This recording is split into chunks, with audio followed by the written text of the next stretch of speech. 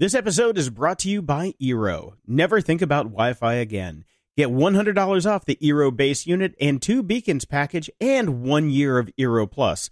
Visit Eero.com/GOG and at checkout, enter code GOG.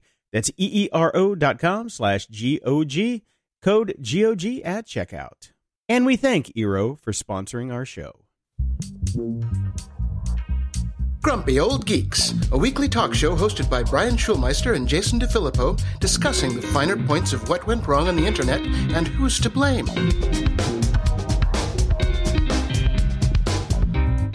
Welcome to Grumpy Old Geeks. I'm Jason DeFilippo. And I'm Brian Schulmeister. Are you grumpy today, Brian? Are we ready to grump out? I've got a little bit of follow-up, and I'm a little grumpy. I'm just coming off of what we talked about on the last episode about YouTube and how they were pulling anti-vax videos and things of that nature.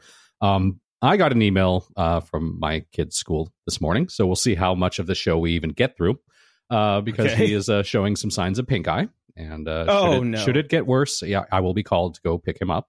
I already scheduled a doctor's appointment. This is the second time he's had pink eye this year. In between that, he's also had a viral ear infection and basically constantly snotting and gross. My point being, even if everybody, just the disease and the vectors for kids, especially when you put them in these tight social situations, things spread. They spread fast, and they spread through the whole school. Like the kid that we got a notice that somebody had pink eye 2 days ago, and he's not even in Lucas's class, but apparently, they all play with the same toys. They share all the germs. So that's what happens. It's fine. It's great. He's in grade petri dish. Exactly. What he is. It's a petri dish. And I understood intellectually why vaccinations were important before I had a kid, but now I so understand it so viscerally. And it's so important and prevalent and meaningful to me, because you see how quickly all these things spread. And it's one thing. These are non-lethal diseases. We have lethal diseases that we have vaccinations for, that people are choosing not to take and sending their kids out into the world with it. Now, I understand I am living, pun intended, in Ground Central for this shit. Because here I'm in Santa Monica, where there are a lot of incredibly rich, incredibly stupid people that have decided to follow Jenny McCarthy. In fact, she probably lives in Malibu, but to be fair, Malibu and Santa Monica share a school district. So I'm suffering anyways. But one of the choices that my wife and I made, we made a very conscious decision to go to a preschool that requires vaccinations. If your kid is due for a vaccination and you do not bring that yellow sheet from your doctor, your child is not going to school that day. You go home and you do not come back until you have that vaccination. You do not. I can't even take my dogs to daycare without vaccination records. Exactly. I mean, it's so, the fact that, again, hopefully I'll make it through the whole show, but just watching these diseases and illnesses spread, no wonder there are massive outbreaks again now. All it takes is one kid that hasn't been vaccinated getting something, because vaccinations aren't 100% foolproof here, people. If you've been vaccinated, you can still get this disease if exposed to it. Don't do it for you, do it for everybody else. This is a step up and be a part of society thing, people. Yeah, no, this is for the greater good. Yes. Greater good.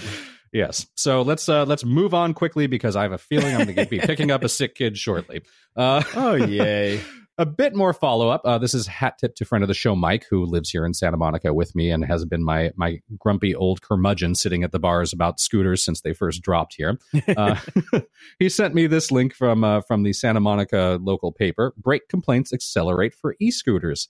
Now, in addition to there being software glitches that have caused problems with brakes, recent testing is suggesting that some dockless scooters with electric brakes are unable to stop on hills. The brakes are not powerful enough for the environment they are being dropped into. Yep. Yeah. So class action. Philip Rosescu, a forensic engineer at Wexco, tested a scooter model that uses electric brakes activated with a rider's thumb to see whether it could come to a complete stop on a sloping road. This is based on some lawsuits that are currently going on here, as a Santa Monica personal injury attorney is pursuing against Bird on behalf of clients who were injured after jumping off scooters that were unable to stop on hills. These hills are right down the street from my house. You're on top of a hill, actually. I am on top of the hill. So these are the people that are coming down from the scooters that are blocking my lawn so I can't get past it with my kid. Thanks, everyone. Yeah, so they're trying to use... So basically, this one specifically is a Ninebot Segway ES2, a model that came out last fall and can reach 15.5 miles per hour. You cannot control the intensity of the electric brake. Now, this is the handbrake. Apparently, the fender brakes are good and fine, but riders don't think to use them. They just use the brakes that are right there at their hands. So he's been testing it, and he tried a hill up in Playa del Rey, and it was pretty steep, but again, these scooters are in the wild there. And he said that if he just tried to use the handbrake, he could not stop the scooter at all. He went straight through the intersection. It did not stop a damn thing. Now, fortunately, he didn't get hit, so he could come back and report to us exactly on how so useless then they are. He repeated the test using the fender brake, which caused the scooter to come to a stop, and 47 feet. That's a long way. 47 Especially feet. 15 miles an hour. Come on. If you need to stop. So if you use the two brakes in conjunction, you can stop at 33 feet, which is better. But on a hill, he's saying the e-brakes are effectively utterly useless. That's crazy. Woo! This is a hilly area. Yeah. So San Francisco. No shit on the San Francisco. The interesting thing was he even mentioned in here that people like using them in conjunction, like it takes coordination to do that most people who are just random riders don't have. Now, Brian, have you ever ridden a motorcycle? Yes. Yeah, that's right. You used to have a scooter that we used to ride around on. I still have it, actually. No way. Yeah. I can't believe that. Yeah. That thing's got to be ready it's for old, the scrap but heap. it works. Yeah. And once you have a kid, it's like, maybe I shouldn't be riding that anymore. So when I got my motorcycle license, they teach you that, when you're braking, 75% of the brakes comes from the front brake, 25% from the back. So you use them in conjunction to stop quickly. Yes. And so if the e-brakes, which are the front brakes, don't work, most of your stopping power is just completely gone. And it also is something that takes a lot of practice. That's one of the things they drilled into me at motorcycle school. Or just even riding a bike on hills, you learn over time that you should ride the brake down hills. Yep. And you should do the same thing with scooters, which people are obviously not doing. They want to go as fast as they can because it's fun. Whee! Thump. No, it takes a bit of skill to do this stuff. And especially if the brakes don't actually work, then that is really... That is just a class action lawsuit waiting to happen. So we now have a new slogan for the e-scooter companies, and that is move fast and break bones. Yes. In the news...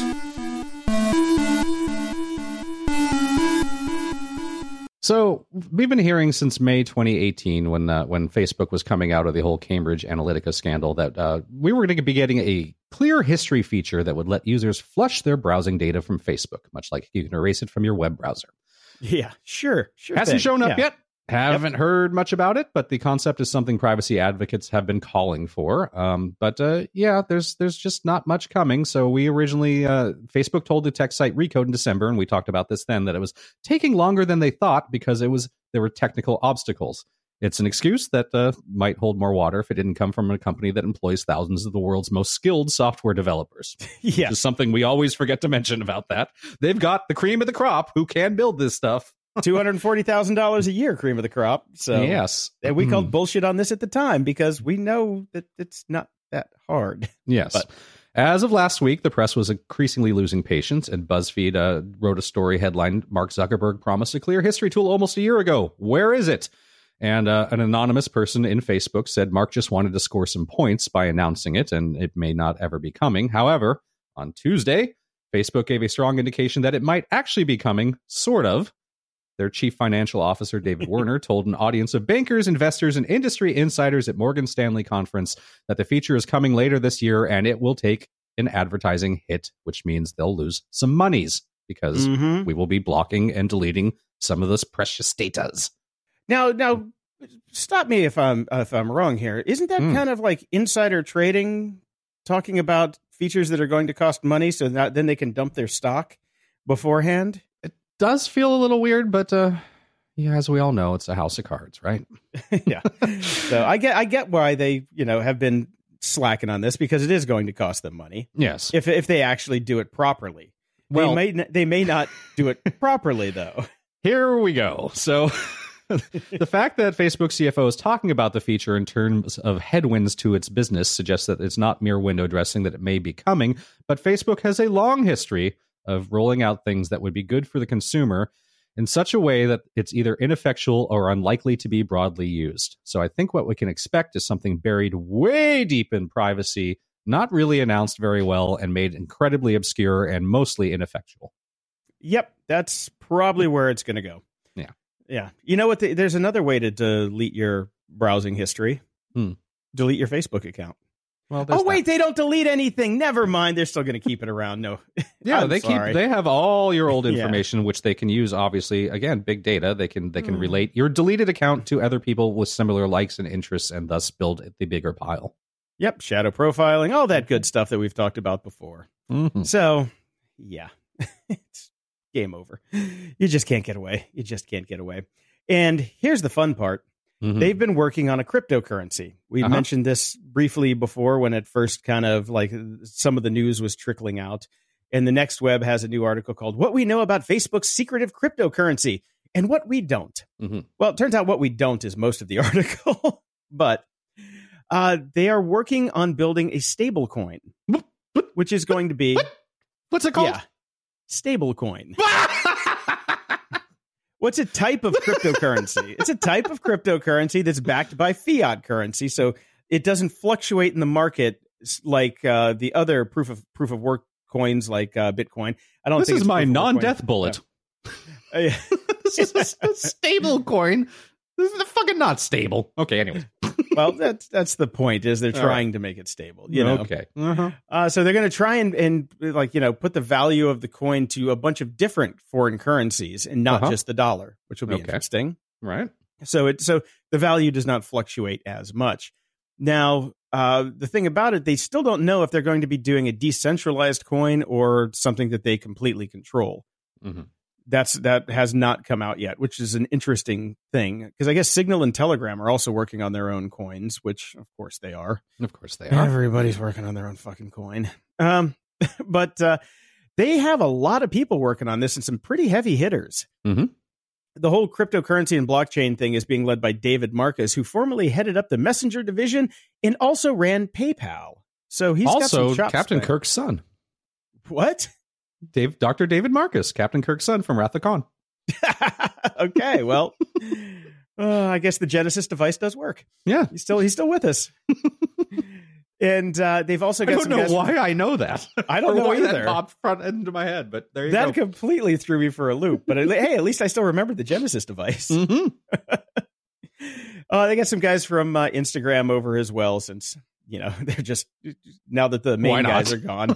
Yeah, they're just going to do that. They've got apparently 50 people working on this crypto and blockchain project. You know what they need? They need 50 people working on PR to convince anybody to give Facebook their credit cards. Oh, they need 5,000. That's what they need. 5,000 PR people. 50 is not nearly enough.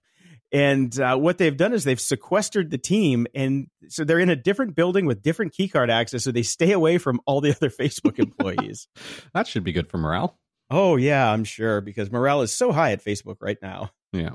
Well, Facebook might find themselves in more trouble than they already are if they do try to roll that out and take over more of the industry that's out there, because the FTC is finally listening to our show. No, they're not. But they are starting something that we've been hoping for a long time, a new antitrust task force to look at big tech. So they're launching a new task force focused on the tech industry with a broad antitrust mission that will include re-examining mergers that have already been approved by the government. Slow clap. I'm very excited about this. FTC Chairman Joe Simmons wrote in a statement, "The role of technology in the economy and in our lives grows more important every day. Yes, it makes sense for us to closely examine technology markets to ensure consumers benefit from free and fair competition, of which now there is none." So This is good. FTC official did not discuss specific companies that might be examined by the new force, but fair enough. It's early days. Get on it, people. Yeah, and there's like 17 lawyers on the task force, which is good. I mean, that's a start. I mean, it's not as big as Facebook's cryptocurrency division, but it's a start. But it's nice that they're willing to go back and re-examine these mergers that have happened before. Yes. Which would be interesting if they come up with like, okay, we got to break up Ma Bell all over again. That'd be nice. Yeah. Yeah, seriously. It's like, okay, Instagram, bye-bye. You're going off on your own now. Bye-bye, WhatsApp. See you around. Oh, we'll see. Yeah, we'll see how that goes. And I mean, this is a really good first step. I hope that this actually starts to make some headway. And I really want them to go back and start looking at the cable giants, because what really irks me is now you have these cable companies who not only own the means of distribution throughout their network, but they own half of the damn content producers. Look at like, Universal and all that stuff that's going on. It's like, that should not be allowed to exist. Right.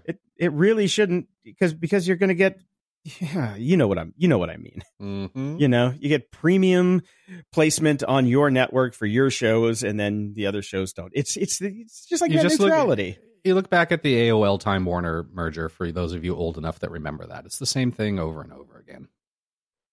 History keeps repeating. It really does. And speaking of history repeating, Amazon is going to stop expanding in Seattle.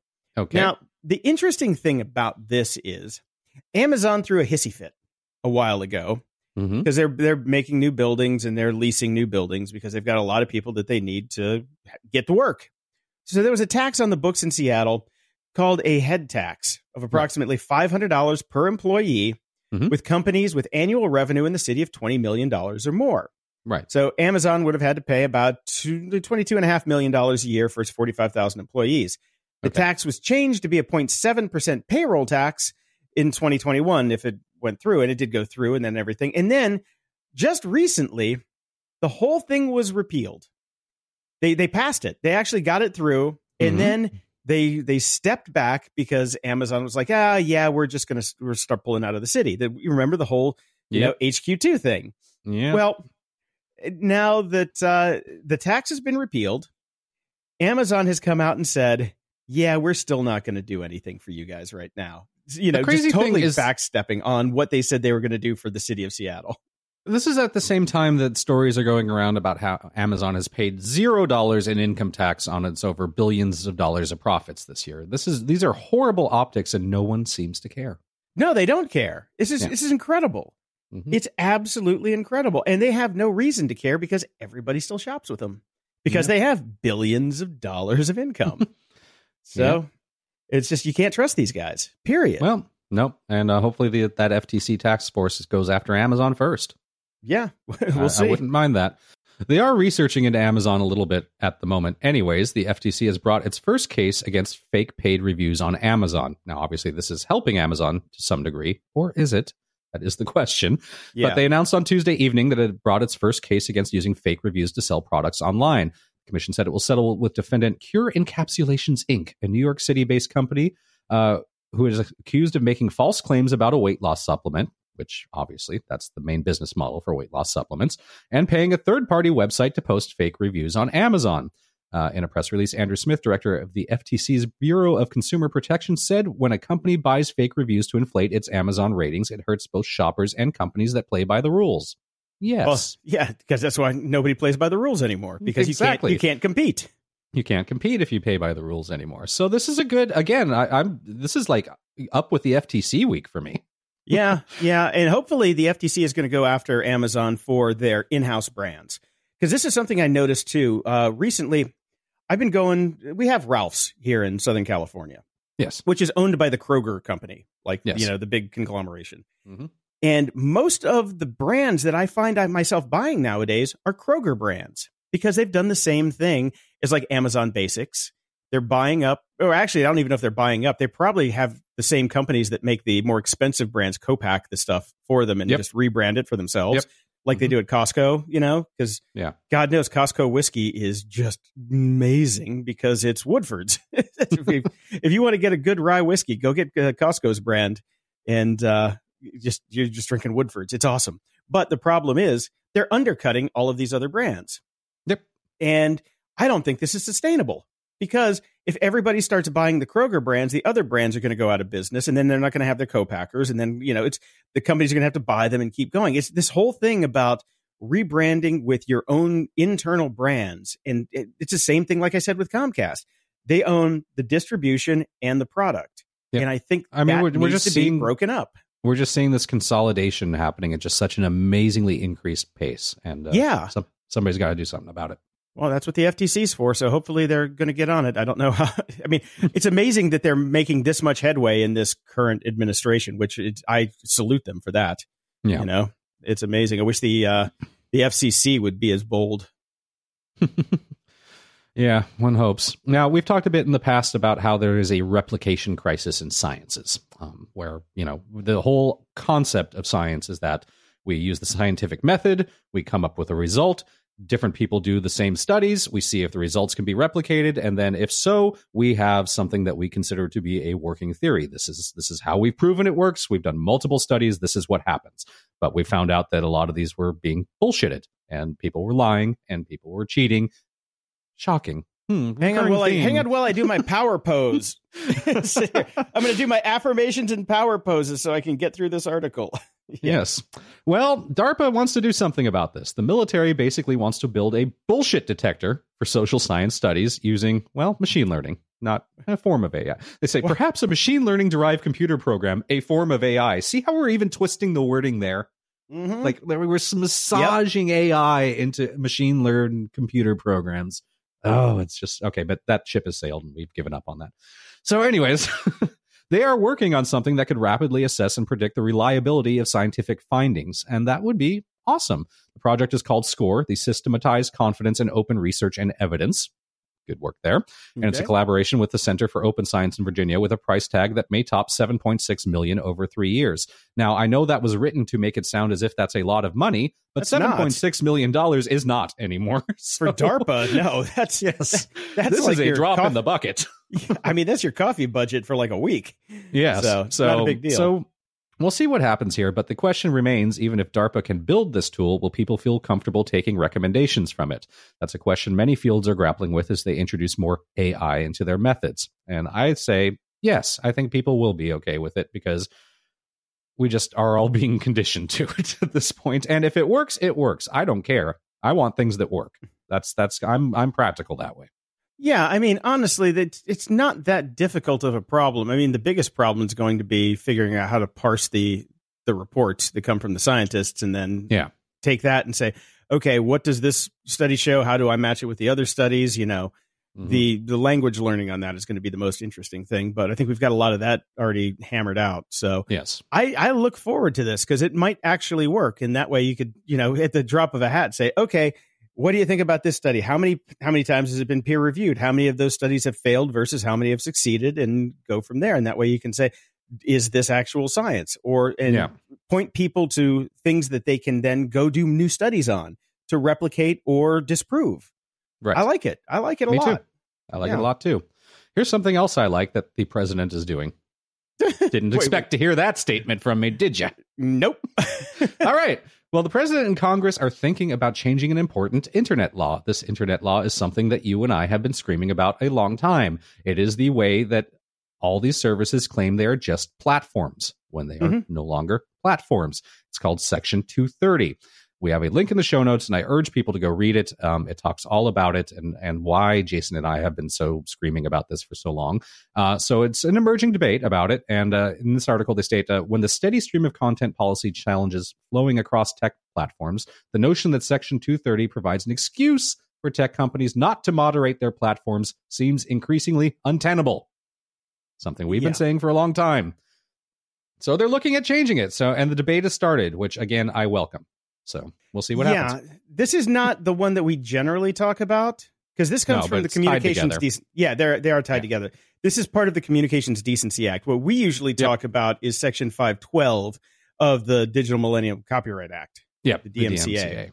Yeah. So they're related but slightly different, but they also still have, it ties to the same type of regulation. Yeah. Look, I'm just happy that this is actually being discussed now. To our other points that we often make in the security segment, do any of these people discussing it actually understand it?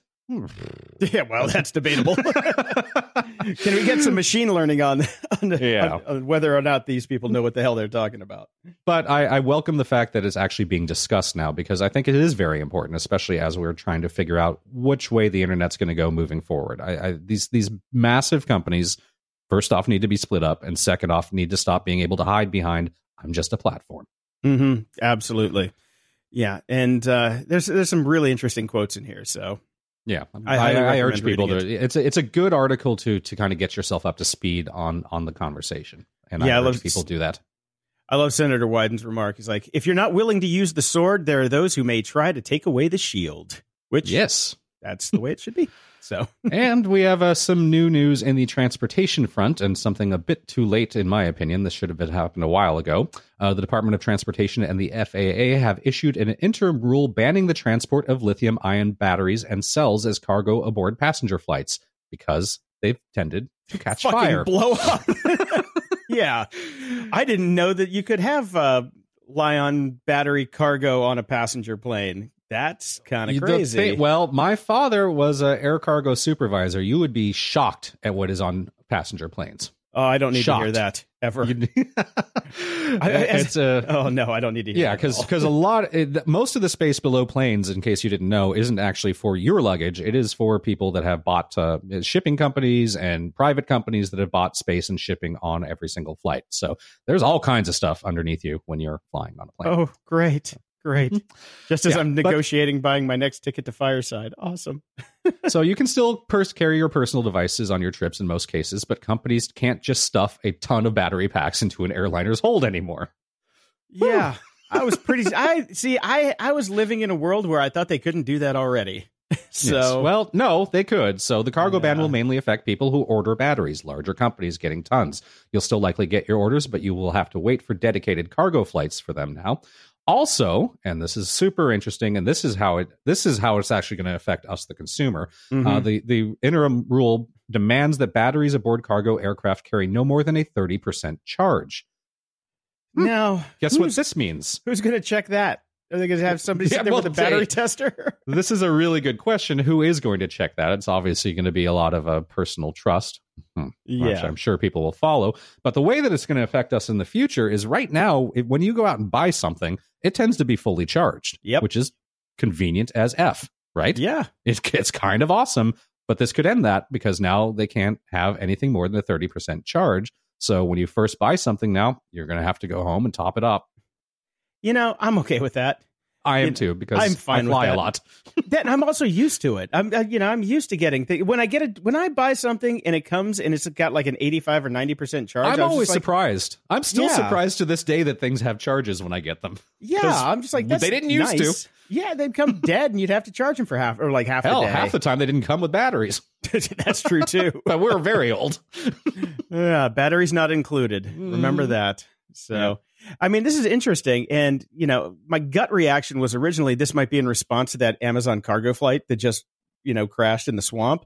But I know the FAA does not move that fast. So this has been in the works for a while. I think they're just now getting around to responding to those stupid flying hoverboards that blew up in planes. Oh, God. Yeah, that seems about right for the timeline on how slow the FAA moves. Yes. This episode is brought to you by Eero. Eero is a home Wi-Fi system like nothing you've seen. The single router model just doesn't work for our increasingly high bandwidth world. It's simple physics. Like light waves, Wi-Fi waves don't go through walls very well. And imagine asking a light bulb in your living room to light your master bedroom. Yet so many people just get the crappy Wi-Fi system from their ISP. Oh, I've been there. Oh, trust me, I've been there. It's not good. What you need is a distributed system. This is what offices have had for years at considerable work and expense. Current Wi-Fi routers are really tough to manage and optimize. The Eero app lets you manage your network from the palm of your hand, so you'll know how many devices are connected at any given point, as well as the internet speed that you're getting from your service provider. You can also easily create and share a guest network, and you can turn off the Wi-Fi for your kids if they stay up past their bedtime, which is pretty neat. Eero is protected with state-of-the-art WPA2 encryption, and because it controls the hardware and the software for your entire network, it ensures that you're always secure. Since traditional routers don't push software updates to their customers, they're left vulnerable to cyber attacks. Eero updates automatically, so you not only have the latest features, but the latest security at all times. And it is so refreshing to not have to worry about that stuff. Remember having to do firmware on those crappy blue other boxes that you used to have, with the little antenna sticking up? You don't have to do that with Eero. And now they've got Eero Plus, which is designed to provide simple, reliable security that defends all your home's devices against threats like malware, spyware, phishing attacks, as well as unsuitable content. The combination of Eero with Eero Plus provides complete protection for your network, and it's ridiculous. Every week I get an email from them, and there are well over 100,000 hack attempts on my network. It's crazy. And Eero Plus offers the ability to block malicious and unwanted content from your entire network.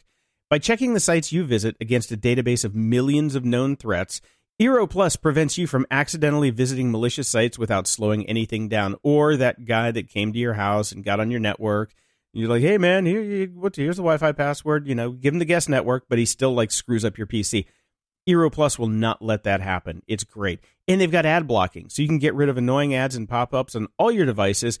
And it's at the router level, so it doesn't even hit your machine. It's great. It speeds up the sites that you go to. It's phenomenal. And with your Eero Plus subscription, you get a bunch of goodies, like VPN protection from Encrypt.me, password management from our favorite, 1Password, and antivirus software from Malwarebytes. So never think about Wi-Fi again. Get $100 off the Eero base unit and 2 beacons package and 1 year of Eero Plus. Visit Eero.com/GOG and at checkout, enter code GOG. That's EERO.com/GOG, and at checkout, enter code GOG. Security? Ha!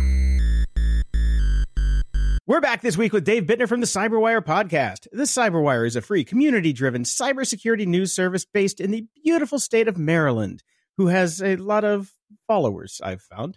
And Dave is also co-host of the new Hacking Humans podcast, along with Joe Kerrigan, where they take on social engineering. I did enjoy the latest episode, by the way. It was very good. Thank you. Thank you very much. Good to be back. So shall we kick off with a little bit of follow-up? As we do, yes. Yes, I enjoy this one. Yeah. So listeners may remember from last week when I was on, I had a funny feeling about this gentleman who was calling appropriate attention to a bunch of folks who were doing inappropriate things on YouTube, calling out videos Everyone on of YouTube young girls. Yeah. So we got a note from one of our listeners. This is someone, Marcus McGee on Twitter. Thank you, sir. Who said, "Hey, Dave, you were right. People found a video of the YouTube whistleblower asking a girl on the side of the road to make a porno with him. Also had some other creepy stuff on his original YouTube account." Nailed it. Now, yes, he doth protest too much. Now, in the interest of being more fair than this guy probably deserves, this video of him asking a girl on the side of the road to make a porno with him is a bit of performance art. It's a clip within a larger video that he made about having his life go down the drain because he got involved with a cam girl or something like that. And it's all pre-produced and it's all acted out. So also, I mean, to be fair, who among us have not rolled up on the side of a road to a girl and asked them to make a... nobody else? Just... Well, never mind. Anyway, I'm going to not say anything right now. Yeah. I'll edit just that be out. quiet. Yeah, don't worry, Brian. We'll edit that out. No problem. No one? Yeah. So... You think you know some people. I know. So thank you, Marcus, for sending that in. I wouldn't have seen this follow-up because, honestly, I didn't want to see any more of that guy. So yeah, but we pretty much called it. Yeah. Now the follow-up on the YouTube side of things is that YouTube has disabled comments on videos that they say, or I don't know how they, look for this, but videos AI. It probably is, but video with young kids, they are automatically disabling comments. So, gee, where did that idea come from? Imagine that. Yeah. Yeah. Well, I mean, speaking of things that one doesn't necessarily want to see anything more of, hat tip to friend of the show, Amber. I'm not sure who this is for. I don't know if it's for you, Dave, our own favorite furry, or for Jason with his unnatural love of his dogs. But there is a new Japanese service that has created stunningly frightening, super realistic replicas of your own pets' heads that you can wear around the office, go to the bar, or take selfies with your own pets. I've started saving. Did you look at this one already? I did. I did look at this. Wow. I am so going to wear this on a walk with Bam Bam because talk about freaking out the neighbors. Yeah. These are frightening. Wow. They're a bit pricey. They average out to almost $3,000. So patreon.com/GOG. Yeah. Oh, man. We should do a Kickstarter for Jason to get one of these Which dog would you have to go with Bammers, I guess, right? Oh, hell yeah. No, yeah. I want to. Sorry, Dino, but Bam Bam is the way to go on this one. Mm-hmm. This would be the triple threat walking down with me.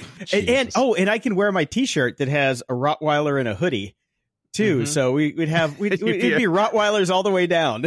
Yeah. This is something. It is both frightening and yet I can't seem to take my eyes away from it. So. It's so cool. I love it. I really love it. All right. Well. Okay. Yeah, a little bit more thing. Yeah. Warm up those credit cards, people. I need me a Bam Bam head. Yeah. If you've got money you want to throw away in the street, instead, send it to Jason. Yeah, Patreon.com/GOG. Of course. And I've got a little follow-up because Dave Bittner, you posted a link to a video called Star Wars Always, which has been making the rounds. Yeah. And this turns out to be edited by Topher Grace. And he took all 10 Star Wars movies and put them into one 5-minute trailer. And I got to say, it was epic. Yeah. It was epically good. It managed to make the 6 really shitty ones decent. Yeah. Go figure. It really did. Better world building than they did on their own. Yes. I have to say, that, Lucas. Yeah, it pushed my buttons. And then also along with that, this week was when all the information started coming out about the new Star Wars land at Disneyland and Disney World. Looks like some reporters got some behind the scenes tours of that. So I'm very excited. I am too. My fear, though, is how many years is it going to be before you're going to be able to go there and actually get on the rides? 6 months. Many months. No. But you know what? People are... I think it's going to be helpful that they're building 2 of them. Yes. But splitting the traffic. Right. But there's still a 3-hour wait on that Pandora ride down at Disney World, and nobody cares about Pandora. True. Right? Well, I think nobody really does care about Pandora. No, they don't. The somewhat smart thing that they seem to have done, having, I'm a long-time Disney guy. I grew up down the street. My mom still lives a few blocks away from it. I was a local. I had annual passes. I'm a Disney freak, as it were. Yeah. The smart thing that they're doing with this land is it's actually, there's only, as far as I can tell, 2 rides. It's mostly immersive, walk around, fun, cool stuff everywhere. It's more just kind of dropping into the world than, obviously you're going to want to go on the rides and there's going to be gazillions of hours of waiting for them, but there's going to be a lot to do just walking around. And I think that's very smart of them to do that. Yes. Well, the thing is, it's like you're going to go to Disney and take one ride for the day. You're going to be in line the entire time for one ride. So, well, there are the fast pass options using the apps and all that sort of thing. So I don't think it's going to be quite as horrific as we all imagine it will be. Certainly it will be for the first few weeks. But my son is coming up on just being old enough to go to Disney for around the first time anyways. And the timing will be nice. And I will say, goodbye, Mommy. Goodbye, kid. Daddy's going to Star Wars Land. I'm just bracing myself because I too enjoy Disney a lot. And I'm one of those people who, when I come underneath the berm and turn the corner and see the castle, I'll admit I do get a little misty. Mm-hmm. And I just can't imagine the ball of goo I'm going to be when I come around the corner and see the real Millennium Falcon. I can't believe the ball of goo everyone in that land will be when they see you wearing your pet's face. That's an easy way to get to the front of the line. Yeah. I'll let this guy go. You know what? I mean, if you're going to wear it, that's a place where no one's going to look twice at you, right? I actually believe that they won't. I'm sure that the rules will not allow you in with that mask on. But go for it. Time to start planning a caper. Oh, God. It's so funny. I actually went to Disney World in Orlando the first year that Star Tours was out. And I got to ride it the first year. Mm-hmm. And I tell you what, when we came out of that ride, we were just like shaking. It was just so cool. And then there was the giant AT-AT. I know. I'm sorry. AT-AT. I'm not allowed to say AT-AT because the nerds will hit me with their fake lightsabers. It's an AT-AT. But it was the coolest thing ever. And I'm actually really looking forward to this. I am going to go to Disney just to do this for sure. I don't want to be a one-upper, Jason, but when they open up the one here in Anaheim for Star Tours, they throw a 48-hour party. It's the only time that the park has been open 24 hours straight twice, but it's the only time they've ever done it. So 48 hours straight, they kept the park open, and I got grounded because you snuck out. I was young and I snuck out, and we were there for 24 hours straight, me and a bunch of friends, and nice. It was well worth it. Well worth it. Oh, very cool. Very cool. No, that was Star Tours was definitely the realization of a lot of childhood fantasies. Oh, yeah. Yeah. I think between me and my dad, we wrote it. We went back, I think, 4 times and did the whole thing because it was just so cool. So cool. And we'd go to Epcot, make our tour, come back, do it again, go to the Raiders of the Lost Ark thing, then go back. And I mean, because we had passes to all the different parks, and we spent like 5 days going between Universal and Disney, and we hit everything multiple times. That was the greatest road trip in the history of the world, as far as I'm concerned. Well, and by all accounts, this new Millennium Falcon ride is, Star Tours taken to 11. So, yep. Can't wait. All right, so we talk about crappy things now. Shall we actually talk about what this segment's about? Now that we're happy and excited, let's depress everybody. What do we got this week? So over at Big Think, something that we've been talking about for quite some time, most Americans don't realize what companies can predict from their data.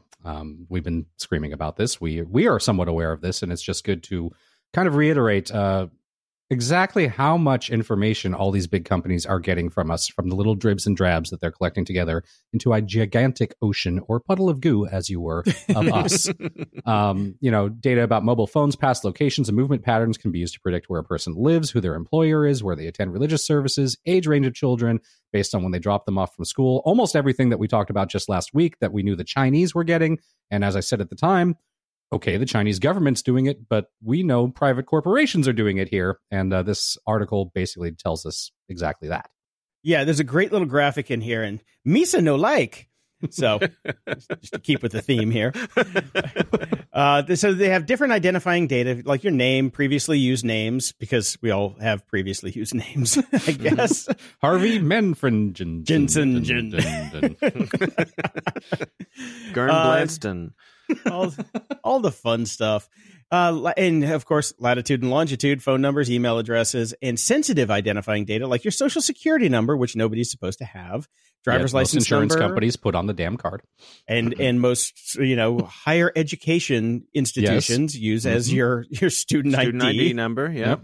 Yeah, back in the day, ridiculous. Birth dates of family members in your household, demographic data, which is just a very long list of things that they know.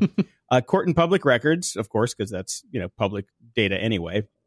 General interest data, and this one I find funny. Apparel preferences. Okay, yeah. Why do they care if I just wear all black? I don't care. Because if Gap has a new dark black T-shirt, that gets pushed into your ads. Of course, charitable giving, gambling. Participation in outdoor activities. Well, I'm safe on that one. They don't have to worry about that. Basically a vampire. Yeah. Pets. Jason's dog getting owners. nothing but Netflix ads and the button for when he falls over and nobody's around. Mm-hmm. Exactly. I've fallen and have you guys seen those new "I've fallen and I can't get up" commercials? No, because they don't get pushed to me because I have outdoor preferences. Oh my god. I've seen them. Yeah, they're like a horror movie. They make it like a horror movie. It's like when they got the scary music and the woman's at the bottom of the stairs going, "Help, I've fallen and I can't get up." Right. It's not just terrible. Mrs. Fletcher anymore. Yeah, it's crazy.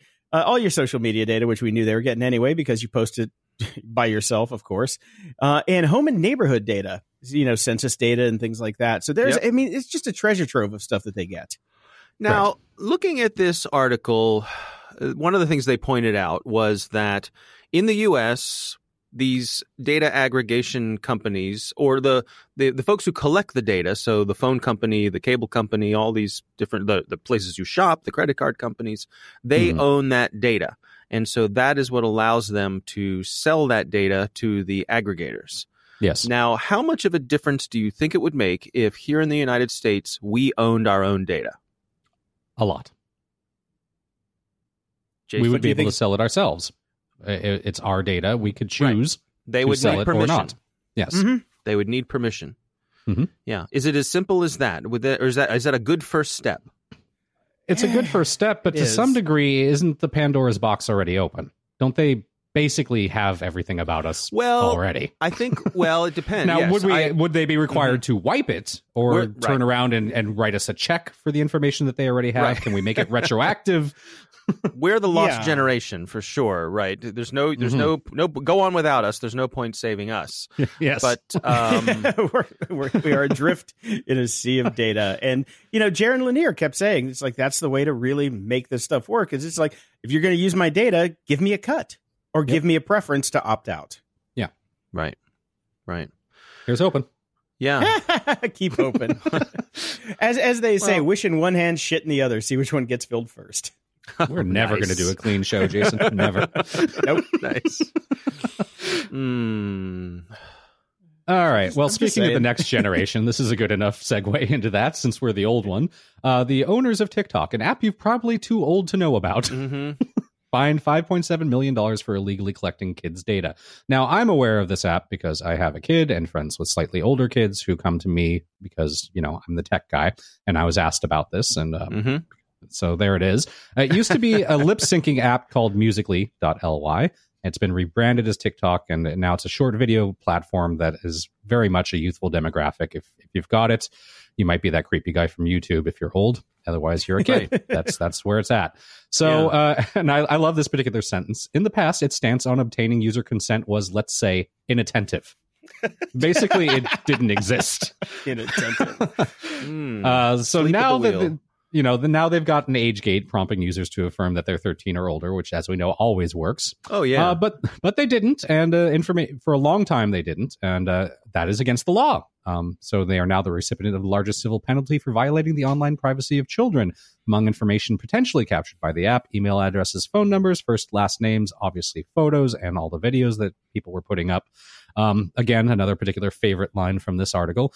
A tech company's flagrant disregard for privacy laws is old hat by now. But the combination of an open messaging structure, automatically public profile pages, and a large underage contingent led to public reports of adults trying to contact children via the Musical.ly app, the FTC said. Now, again, it's almost sad, and I do wonder, have we just reached saturation point where we don't even notice anymore? But again, the tech company's flagrant disregard for privacy laws is old hat by now.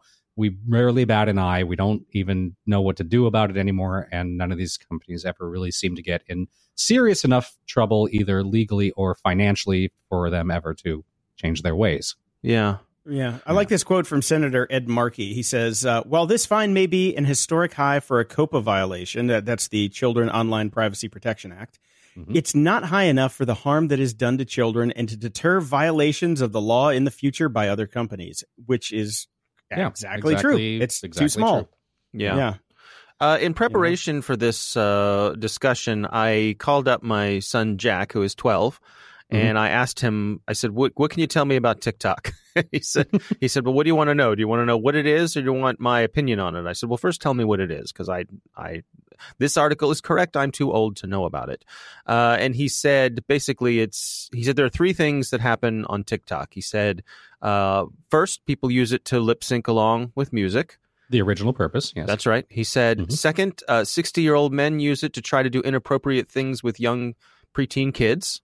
As the internet is for. Right. This is apparently. This is coming from a 12-year-old, though. Right. That's what was disturbing to me. Was at least I don't know if that's disturbing, though. I kind of like the fact that they're cognizant of it. Well, that's encouraging. He knows what's going on. What set me back, though, is how casual he was about it. Like, as you do, like they do. Yeah, right, exactly. This is This is like avoiding stepping in dog poop on your way to school in the morning. Just there are old men all over the internet trying to. Oh yeah, well of course, Dad. I mean, come on, you just watch where you're stepping. Don't be silly. Right. And the other thing he said was people doing what he described as just awkward things trying to be funny but weren't very funny. Memes or viral or attention. Yeah, right. He said that it's a Vine all over again. He said no one at his school uses it, which is exactly what he wants me to think. Yes, but, that is misinformation. Right. Fake news. He said no one. Well, I'm not on it. Nobody at my school's on it, Dad. Don't bother getting on it. Yeah. But let me tell you every exact thing about what this app does and how it's being used. Yes. And I believe him because he's a good boy. So that's my take on TikTok. Right. We'll see. So do you have it installed now? Have you taken a look? No, I'm not a good enough parent to do something like that. Wow. Okay. I am over-parenting, apparently. And Dave's a professional singer. He would never lip sync. That's right. True. That's true. Don't get me started. Do you want to sing us into the next article, Dave? I'm just going to say... Creeping on you on TikTok because I'm 60. The Macy's Thanksgiving Day Parade used to involve Broadway singers singing songs live. And now they all lip sync and get off my lawn. Ladies and gentlemen, he's officially a grumpy old geek. Yeah, there you go. Yes, It took a while, but we brought him to the dark side. Well, I think it really went to pot when we got rickrolled at the Macy's Thanksgiving Day Parade, and he lip synced his own song. That was not cool. Yes. Yeah. If you're gonna rickroll us, at least do it live, man. Do it real. Mm-hmm. Anyway, speaking of creepy things, this was an article that came by. It's from a blog called 1 Foot Tsunami, which is just, I don't know. It's your source for crucial emoji news. It is. I think I got linked to this from Daring Fireball, John Gruber's Mac News site. But what this is about is a company called Cooler Screens, which is testing out evidently at Walgreens around the country. It's on the news, yeah. Yeah, so rather than the transparent glass door in the cooler section of your grocery store, because retailers cannot resist putting advertising on every flat surface possible, they're replacing those doors with video monitors. Right. And, okay, so step one, this is Ads annoying. everywhere. Ads Yes, everywhere. annoying. And they're saying the demos for this on the actual company product screen, they have pictures of the products that are behind the glass. Mm-hmm. But to me, this is a terrible idea because what happens? Those poor stalkers that have to put everything in the right place. Well, there's that. But also, what happens when I want my Hot Pockets, and I go to the store to get my Hot Pockets, and I find where the picture of the Hot Pockets is, and I open the door, and there's no Hot Pockets. First world problems. Yes. Oh my God, the agony. Right. The pain. Yes, there should be the picture of the Hot Pockets on the door should have a circle with a slash through it. It needs to be grayed out. Yes. No, grayed out. It's like no Big Hot Brother when Pockets. somebody's kicked out of the house. Their picture turns gray. Right. So there's that. Well, I'm sure they could build them smart enough to do that. And maybe they will. Maybe it'll automatically scan the barcodes. So now we get to part 2 of this wonderful invention. Part 2 is what I have a massive problem with. So part 2 is not only will they have the video screens, but they will have cameras built in as well to watch, pointing at you to watch and profile the appearance and actions of customers who find themselves in their paths. Would you like some wild turkey, big boy? Right. So they're going to be able to track what you're looking at, how long your gaze falls on a particular thing. Now, they do have a privacy policy. I do wonder if when you go to open the door, a window pops up where you have to agree to it, the terms of service, before you can actually open the door. Right. The door doesn't open until you're not getting those Hot Pockets. V8. Yeah, Yes. that's right. How bad do you want those Hot Pockets, big boy? Yes. Now, we tend to throw our hands up in the air because it seems to be very little that we can do about these sort of things. But for once, I feel like I have a call to action for all of our Grumpy Old Geeks listeners. Okay. Go find these and fuck with them. Stare at things forever. Wear your pet masks when you go in. Just stare at one particular product and then grab something else. Fuck with their data set. Go, people. I was just going to say put a sticker over the camera, but I like your idea much better. I was just going to think go to the bubblegum aisle, get some Hubba Bubba, chew it up, get some grape Hubba Bubba, chew it up, and then stick it on the camera as long as you can go along, and then go to the front and buy your Hubba Bubba and pay for it. Oh, yeah. I like the disinformation campaign. I think we need to start a disinformation. Garbage. Yeah, I think we need to start a disinformation campaign out of this. So I suppose the other thing you could do is just start moving stuff around on the shelves without telling them. So, yeah. Oh man, yeah. Swap the Hot Pockets for the prune juice. Right. I think it's time to take back our privacy one Hot Pocket at a time, people. Yeah. So I don't know. I think there's another one of those things that probably sounds good in a pitch meeting, but the actual sounds horrific to the rest of us. Right. Just what I need is something tracking me, chasing me down the aisle with an ad as I walk from one place to another, saying, "No, you really want the hot? All right, listen, I'll give you 50 cents off the Hot Pockets. All right, how about $1 off the Hot Pockets? Stop, slow down, come back, please." Well, as our known sage and author of One Foot Tsunami, your source for crucial emoji news, wrote them himself at the end. To anyone who might listen to cooler screens, please just stop. You are making the world a worse place. Reconsider what you're doing. Not every single thing that can be tracked and monetized must be. Is this what you want your legacy to be? Yuck. Stay grumpy. Yeah. Truer words have never been spoken. Yes. I think I'm going to have to subscribe to One Foot Tsunami. I think I like this guy. Yeah. He sounds of our ilk. Yeah, that's true. We should at least reach out and send him some stickers or something. Yes. So he can place them on the aisles on the Cooler Screens products. That's what you do, people. That's Get your Grumpy Old Geek sticker. We're making some Grumpy Old Geeks Walgreens stickers. That's what It'll it is. Fit perfectly over camera screens. We'll start processing now. Yep. Patreon.com/GOG. Please send us your monies. That's right. All right, gentlemen. Well, that's enough fun for 1 week. Let's go dream of Star Wars land. Yeah, absolutely. All right. We'll have to next time I come out your way. Maybe that's where we can all get together and go ride. Yes, they're going to have a bar, by the way, with alcoholic beverages. There you go. So there we go. All right, we're going to do a live show from the cantina. That's it. Yeah. And maybe 5 years from now, when you can actually walk in and get a seat in the bar. Get a drink. Mm-hmm. Yeah, I know. I'm excited though. So me too. Misa happy. Oh God! May the force be with you. Ups and doodads. I'm a big fan of NPR's comedy news quiz show, Wait, Don't Tell Me, which I know isn't a podcast, as Jason would always get mad about. Yes, it's a bunch of rerun download of the show that is aired. But it's a good show. As it were, but it's very good. I enjoy it. I usually download it. It comes in Friday or Saturday, and it's part of my bike ride on the weekends. I'll listen to it. Keeps you up with news and current. It is very funny. Very funny people on there. They have actually released an app for Alexa or Google Play, which is very cool. Like, I've basically just been using my Alexas as radio players or music streamers or whatever you want to say it is. But this is the first thing that I've actually found to be quite innovative and well done. The hosts, Peter Sagal and Bill Curtis, do it. So you're not like getting computer voice. You're getting them actually talking to you.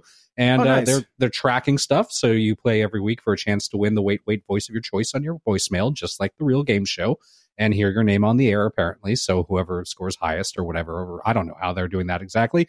It's updating weekly. Takes roughly 5 minutes to play. And it's a lot of fun. So if you're a fan of the show, you're going to really enjoy this interactive thing that they've built for our ladies in the box. Oh, cool. I'll definitely check that out. I'm still working through Get Fact.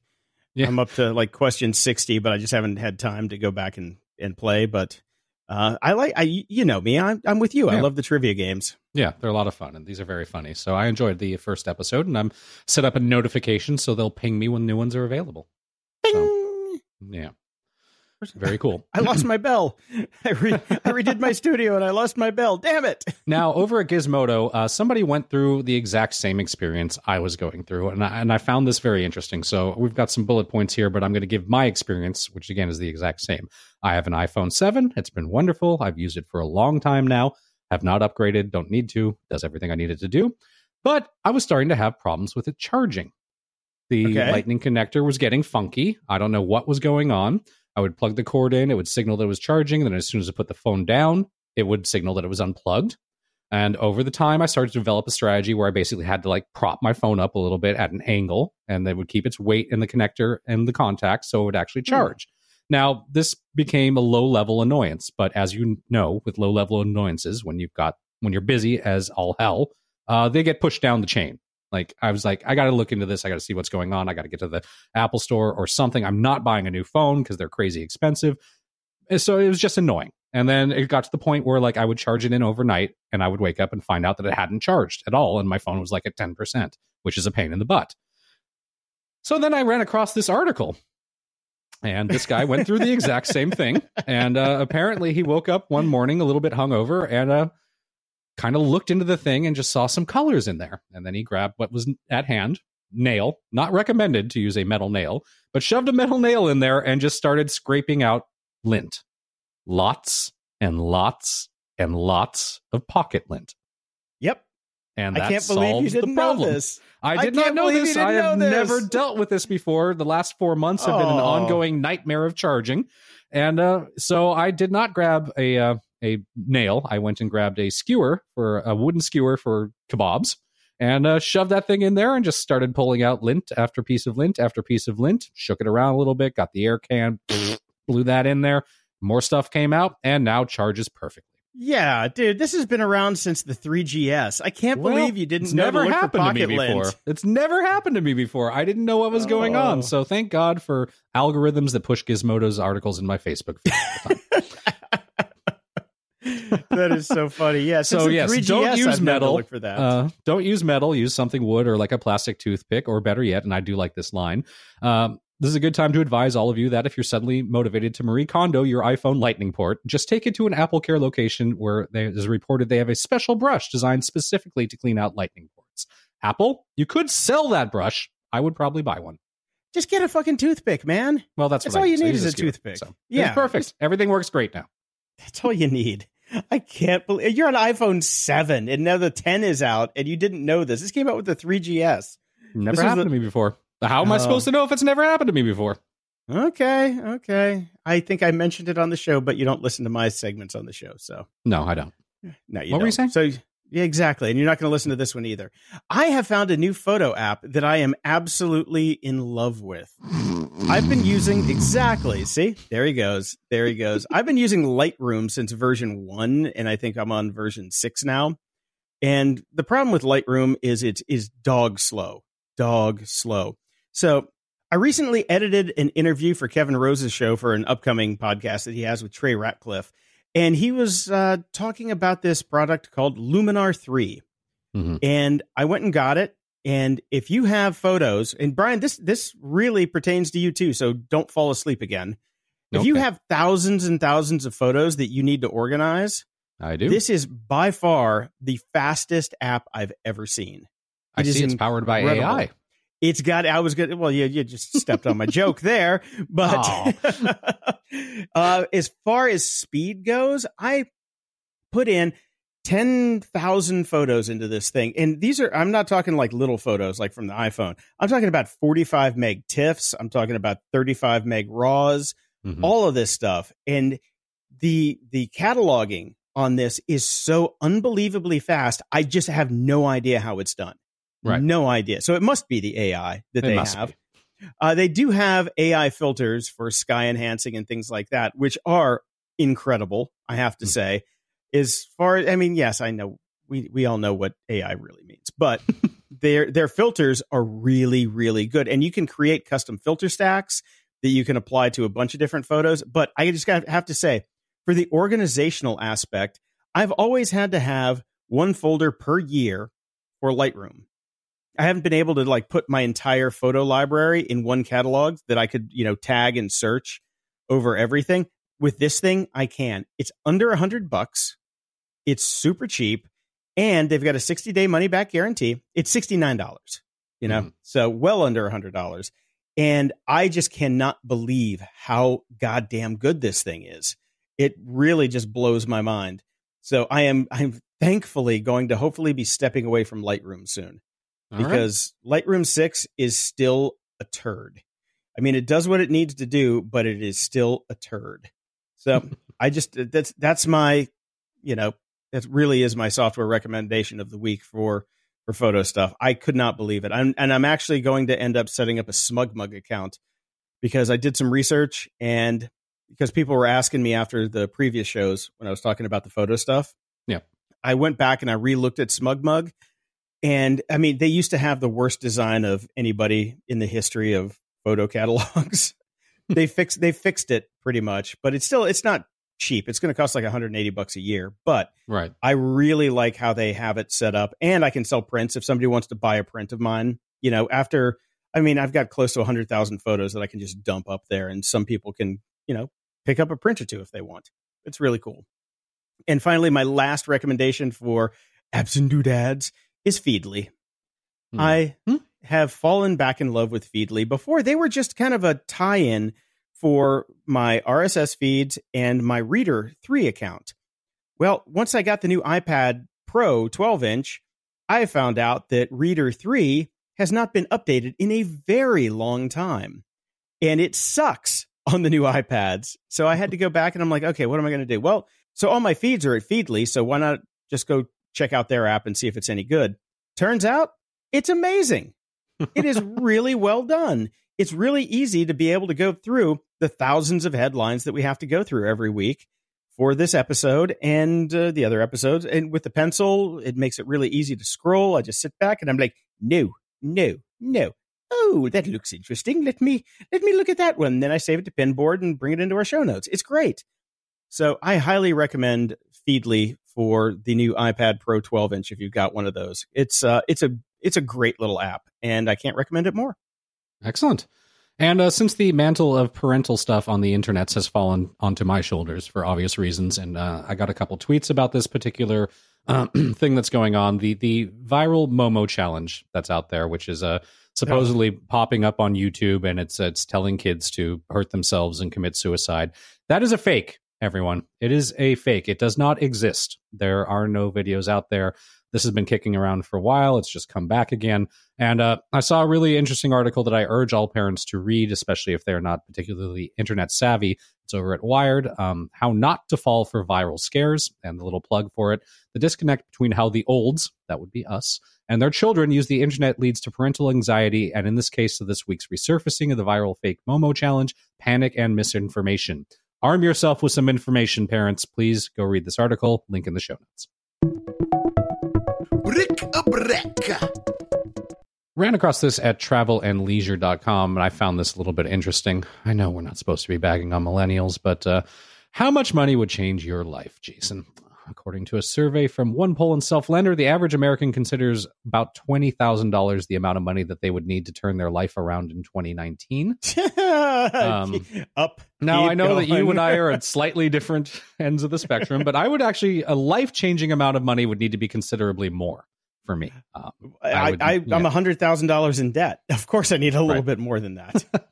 I would need a little bit more for life changing for other reasons. For my life to drastically change, I'd need to have enough to pay off the mortgages and all things of that nature. But what I found interesting is that I just want to get to zero. You're talking about paying off your extra homes and all this. Yes, Look, I want to get to zero. So you give me $100,000. Like I said, I realize that we're at slightly different edges of the scale here, but we're not quite the millennials yet. So this is interesting. For the average millennial, those now aged between 19 and 39, they say they would only need to be given $5,000 for them to consider that amount of money life-changing. Because that's going to get them to the Fire Festival next year. Speaking of that, so not dwell on that too much, but the Fire Festival, in LA, we had a recent event called, what do they call it again? The LA Beer and World Barbecue Festival, which is being called the Fire Festival of Barbecues. Now, I've never been a big fan of beer festivals or barbecue or food festivals of that nature because it's always felt overpriced, overpopulated. You have to wait in lines for small amounts of food. It's beer. It's just I'd rather go. Oh, you've never been to Taste of Chicago, my friend. Yeah, well, that's probably a very well-run one. Most of them aren't. This one in particular went spectacularly bad. It was held at the Mandarin Plaza here in Chinatown in Los Angeles. It was an unmitigated disaster with a severely delayed start, hours-long lines, not enough staff, and heavy overcrowding. The events-based app called Fever, the company behind it, is in full damage control mode. Didn't appear that they intended to defraud anyone, as with Fire. They simply got overmatched and oversold things because of greed. They're in the process of offering refunds as of today. The plan was to give attendees who paid $32 per person 1 drink ticket and 3 food tickets to try out a variety of worldwide barbecue styles. VIP people were, of course, able to pay for more and get more access. According to various posts on the event's Facebook page, including plenty of video and photo evidence, 3 deep lines drew around the block for hours before people were even let inside. So you oversold by a lot. Some reports say that there are only 1 or 2 or 3 small bars to handle full capacity crowds, and the lines for just one vendor took over an hour, with the whole event only spanning 4 hours total. What? Oh, God. Yeah, so there you go. So I have a bit of a mini rant here, and look, people, doing shit is hard. Anything. Putting together these festivals, they're hard. They require work. They require funding. They require planning. Lots and lots of it. And you have to step away from your profits and keep in mind the ability and the user experience. I've been involved with enough attempts to do things and seen them fizzle out because we got smart and said, we cannot pull this off. Now people just charge through even though they know it's going to fail. Knock it off, people. I loved on the Fire documentary when they were really starting to like figure things out, and they're like, guys, we have to deal with poop.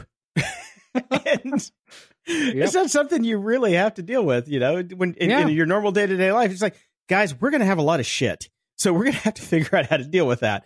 It's one of the, unintended consequences of putting on a festival where people there's eat logistics. And drink. Logistics involve poop. And if you're throwing a barbecue and beer festival, logistics also count the number of people that you can run through any particular thing in any particular time frame. You can't oversell just because the demand is there. Yeah. Damn it. I have to say the only festival I've really been to in the past 20 years is Riot Fest. And those guys have it down.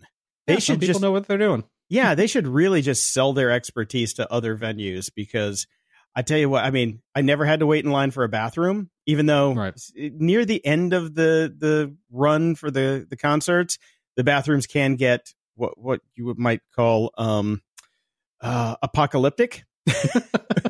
When there is poop and toilet paper rising out of the actual toilet themselves, that really is not something not what you hope for. Yeah.